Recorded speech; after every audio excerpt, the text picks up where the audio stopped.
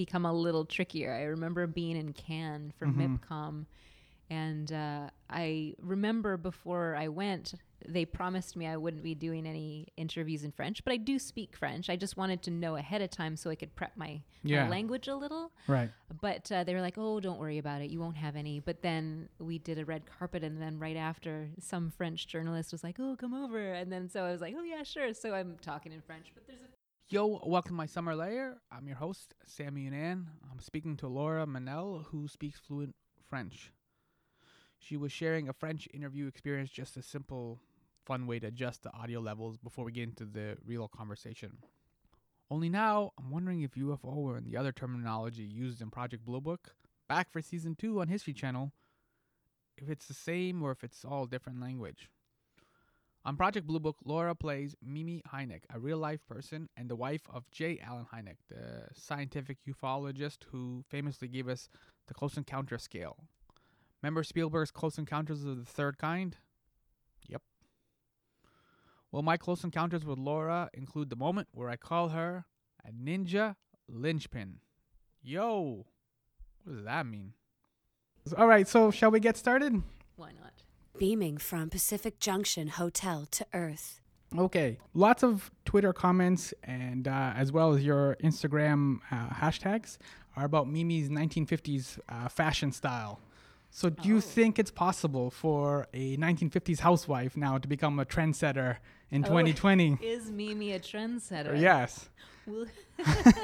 Is that one of the scoops, I guess, for like 2020? Is that where you see her going? God, I hope so. No, I hope she, is more popular for other reasons. Mm-hmm. But I do have to say, we have a fantastic wardrobe designer, Carla Hetland.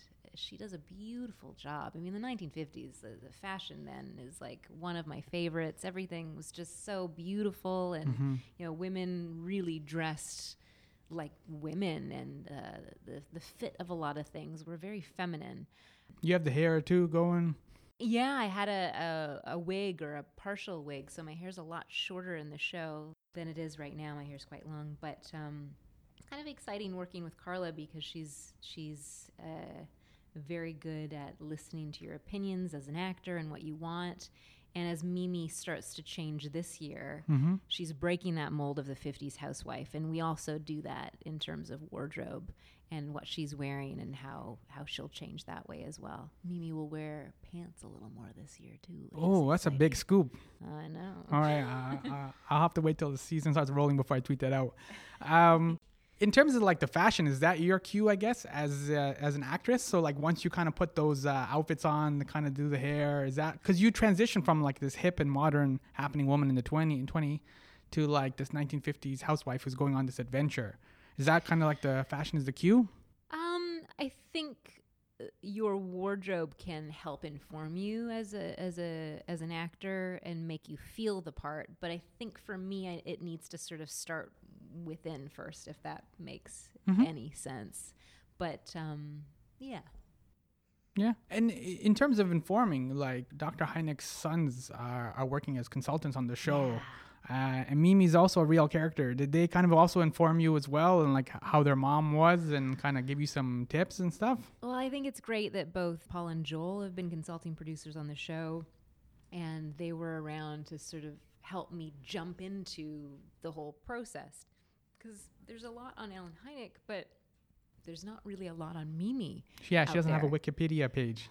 She might now. Yeah. Does she now? No, I checked there this morning. Oh, darn it. Maybe we need to work on that. Yeah. But there really was nothing before the show, except I think I found out early on that she was an editor for some of Allen's written work.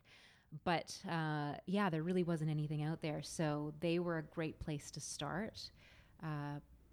Joel was out on location working in China, so he's quite busy, but he was great in emailing wonderful photos of the family and stories about them, which was great. Paul, I talked to a decent amount. I've even gone to lunch with him. But when we first started out, he was just so gracious with his time, which is nice. And he introduced me to his sister, Roxanne, as well.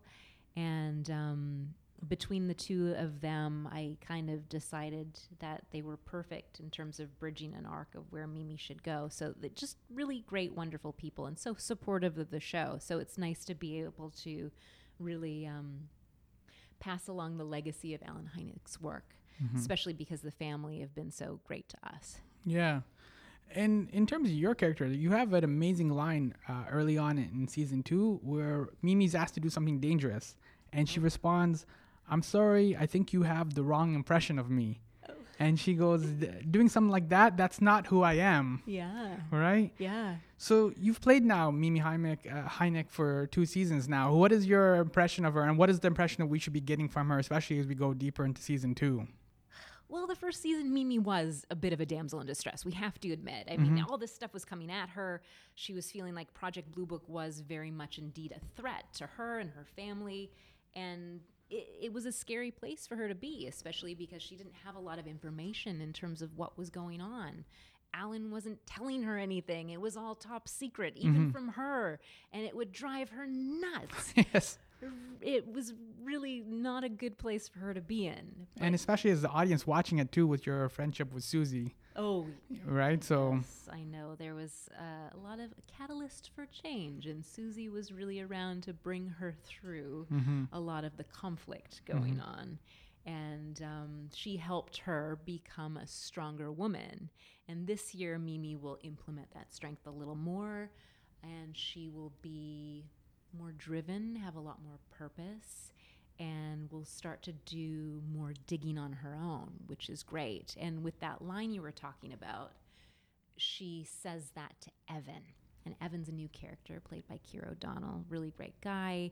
He was in The Wedding Crashers. He was in Fargo, that series. Great actor, great guy. Anyway, he's a part of this new civilian UFO group that Mimi starts to make ties with.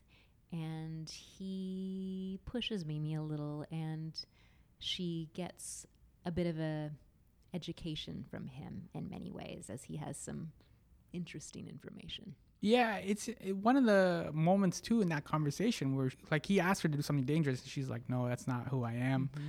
But he also makes a really good point because he wanted some information, and she's like, "I don't know if I can talk to my husband," because he's obviously one in the Air Force Base and stuff. Well, and he's like, "But I want you to do it." Like he's actually kind of entrusting her as well too, right? So that's a big shift from her, Mimi, because like it's usually her husband that kind of takes the spotlight a little bit more. Well, and morally, it's kind of a difficult spot she's in, right? Because she works for Project Blue Book.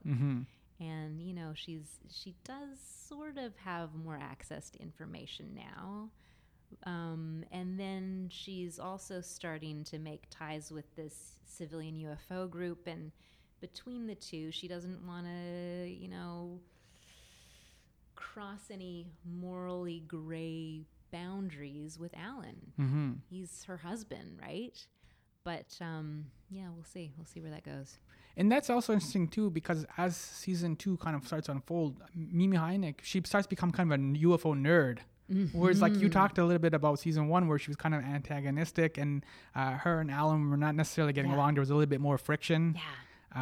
This seems to be the romances here now, and it seems to be they're bonding over UFO fun facts, which I love. Yeah, there was a lot of conflict last year, and this year things have changed. Mimi is learning so much, and both Alan and Mimi see that she kind of has a knack for tracking down information, and she has a similar passion now to what Alan does and has more of an understanding for what he does. Yes, his work is still a little scary, but she gets that he has come so far and is always getting closer to the truth that she can't now tell him to stop. And she doesn't want to either, because, I mean, this is a UFO phenomenon is just a great mystery, and it's kind of addictive, I think, when you start getting closer and closer to the truth, right? And it's the show is basically the arc of the show is these two gentlemen start off as skeptics, and they're hired by the Air Force to kind of go and investigate, and then they start seeing all this crazy stuff. She's at home and she's seeing less than what these guys. She's just seeing Alan's notes basically, but it's enough to start pushing her over the edge. So what little she's seen and what little she's encountered, it's starting to make her kind of question and start to it's that spark as well, like you said, like where it's leading her down this road. Yeah, but it's also kind of arming her with information in a way that makes her feel more grounded and comfortable with what's going on in her family and her husband. She's not constantly in a place of fear of the unknown as much, which is great. It's good to be a little bit more on solid ground. Yeah. Well, as solid as it can be. Yes, but she did build a bomb We shelter. need a little conflict. Yeah, she did build a bomb shelter The in first. bomb shelter was interesting. Yeah. I don't know if that would have saved them. Yeah, I know. But I think that was also for Joel, to make him feel a little more safe as well. Yeah. Yeah, your character is interesting because she represents more than the other ones. The actual 1950s itself. Like with her, you see the kitchen, you see the home, you see those different aspects.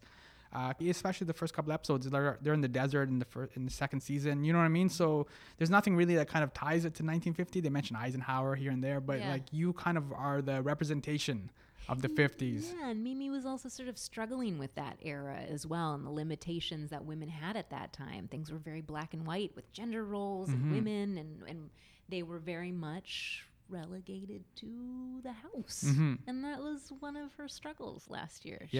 She kind of wanted more in her life. But this year she's breaking that mold and getting out there, out into the workforce, which is a big deal for someone back then. So it's exciting. Yeah. So I want to focus on you for a second because looking over your career, I noticed like you're like a ninja linchpin. Whoa, what does that mean? I have never been called that before, but it's a compliment. But let me get to this because you could tell me if I'm crack on this but I want to see what you say because like in Zack Snyder's Watchmen, right? You were Janie Slater, and you were like kind of pivotal in Dr. Manhattan's role in his life, right? In Man in High Castle, you were Thelma Harris. You were a reporter. You had an undercover relationship, of course, and you got on the radar of J. Edgar Hoover, which was not good in that show, and. And John Smith also knows who you are, which is also probably not a good thing in that show. And then here, you, like you just said, you're seemingly this 1950s housewife. Yes. But through, like I said, you're a ninja linchpin because like all these little things kind of happening around you. Where like you would think that your husband, Dr. Hynek, would be the focal point. He would be the one that people would be taking out. But it's through you that Susie approaches you. The UFO groups are connected to you. Yeah. There's a lot of action that's happening around you and through you. Yes. And that seems to be kind of consistent. Those are like examples I use of your career. Am I on crack, or is this a conscious decision? I am an exciting woman. There you go. You're making things happen, though. I bring about a lot of change. Yeah, right. But you see what I'm saying? Excitement. Like, yes. It is just like I haven't thought about it that way, but I like it. Mm-hmm. I like it. Because like I said, it's Dr. Hynek's the one who's got the Wikipedia page. He's kind of known for all that stuff. Yes. But like, where's Mimi's page, especially considering my reputation now? Come on. Especially now that we know that she's gonna be wearing pants too. Yeah, let's get that going, people. And so, as we wrap up, though, I don't want to ask you about like if you believe in UFOs. I know you and the cast constantly get that question, but I'm wondering, as you kind of promote season 2 on social media, as you go to like parties and you tell people what you do, and you're like, I work on the show, and it's like UFOs, whatever. Are people kind of opening up their own UFO feelings and kind of sharing things, or like, have you become a lightning rod? Or I would love to become a lightning rod. I don't know. I guess I don't always go to parties and tell people what I do for a living. Okay. I'm kind of one of those actors who are like, change the subject. Mm-hmm. What do you do?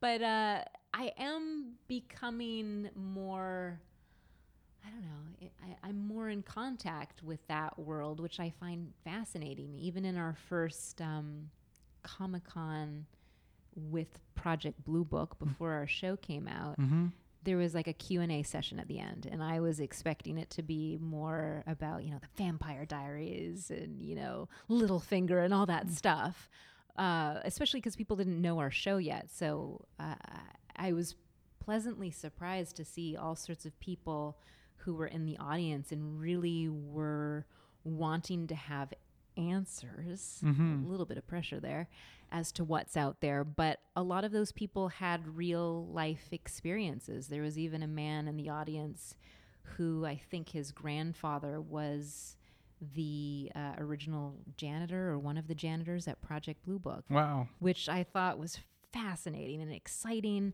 There was somebody else in there who, can't remember if it was him, he was involved, or someone he knew was a part of one of those infrared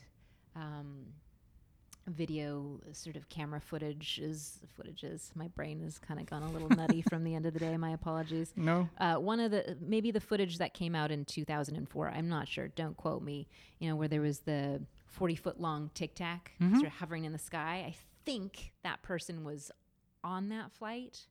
Anyway, lots of crazy stuff like that happening. Wonderful people with MUFON who've been really excited about our show.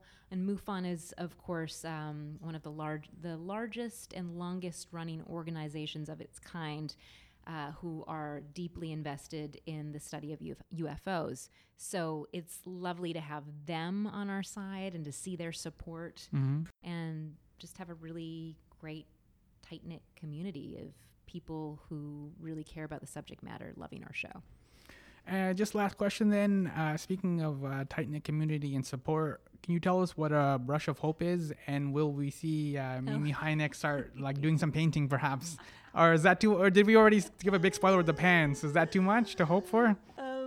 Brush of Hope is, it's a great celebrity auction every year that is done for the Canadian Kidney Foundation, the Atlantic branch actually, where it'll be singers or actors or some kind of noteworthy Canadian that will take part, paint some kind of piece, and auction it off for charity to help with kidney research.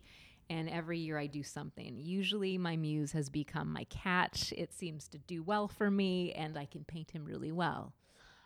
This year, I actually admit I tried to paint Mimi. I tried my darndest, but she kind of started looking a little Planet of the Apey. Okay. So I kind of went, yeah, I think my skills are better exhibited with my cat. So I stuck with that. Maybe next year I'll try Mimi again. We'll see. Okay. Planet of the Apes Mimi sounds right. It was definitely, she looked like Mimi from Planet of the Apes. Interesting concept. That is an interesting concept. Where can people find you online to talk about 1950s fashion and to celebrate you wearing pants? I am online, yes. I do have I have an official Twitter and Instagram and Facebook account, so you can find me there. You want to give the links or just put your name in or? Literally, I will have the blue check on any of them, and I don't want to screw up. But I think Instagram is Twitter is L_Mennell at L_Mennell, and I think Instagram might be Laura_Mennell. Just Google me and look for that little blue check. All right. Thank you, and we'll look for the pants in season 2. So there'll be a few. There'll be a few. Little Katharine Hepburn-esque. Okay. Yes. But high five for season 2. Way to go. So hopefully you guys get, hopefully this does well and you get a season 3. I hope so too. Thank you. Thank you so much. Yo, welcome to Notes and Noteworthy. Just wrap up this My Summer Layer visit with Laura Mennell. Happily, Project Blue Book returns to television for season 2, Tuesdays, 10 p.m. on History Channel. And it is fire out the gate. I've already enjoyed the first 3 episodes. The first 2 episodes deal with one of the most inflammatory words in the English language, Roswell. Episode 3 is Area 51. Oh, yes. In November or December 2019, Netflix gave us The Irishman, which, depending on what you choose to believe, is an account of what happened to Jimmy Hoffa. An account or the account? Like Roswell, the ability for a man to keep a heavy secret buried like that for decades and not have it eat at his soul, not have it affect his relationships, not to mention all the collateral damage of family and friends who must remain silent or be silenced. I don't know, man, that's crazy. It's popular to talk about mental health now, but for a long time, we were a society who dismissed people with a wave of our hand and called them crazy. I'm proceeding cautiously with current mental health initiatives because I don't know if we're going to do anything effective or just hashtag our way to cool. Look, in the end, it doesn't have to be crazy. It could all just be some weather balloon or some newfangled government stealth bomber tech, but the emotional and spiritual burden a man pays for top secret silence, that's unfathomable. I'm more inclined to believe Scully than I am Mulder. However, I do leave room because there are simple things that science just cannot explain, at least right now. Project Blue Book investigated over 12,000 cases. 700 of them remain unexplained. So every Tuesday, 10 p.m. on History Channel, set the VCR. My name is Sammy Yunin. You can probe my adventures on Twitter, Facebook, and IG, all at my pal Sammy. This has been my summer lair. Thanks for listening to me in the Netflix world. Close Encounters, yo.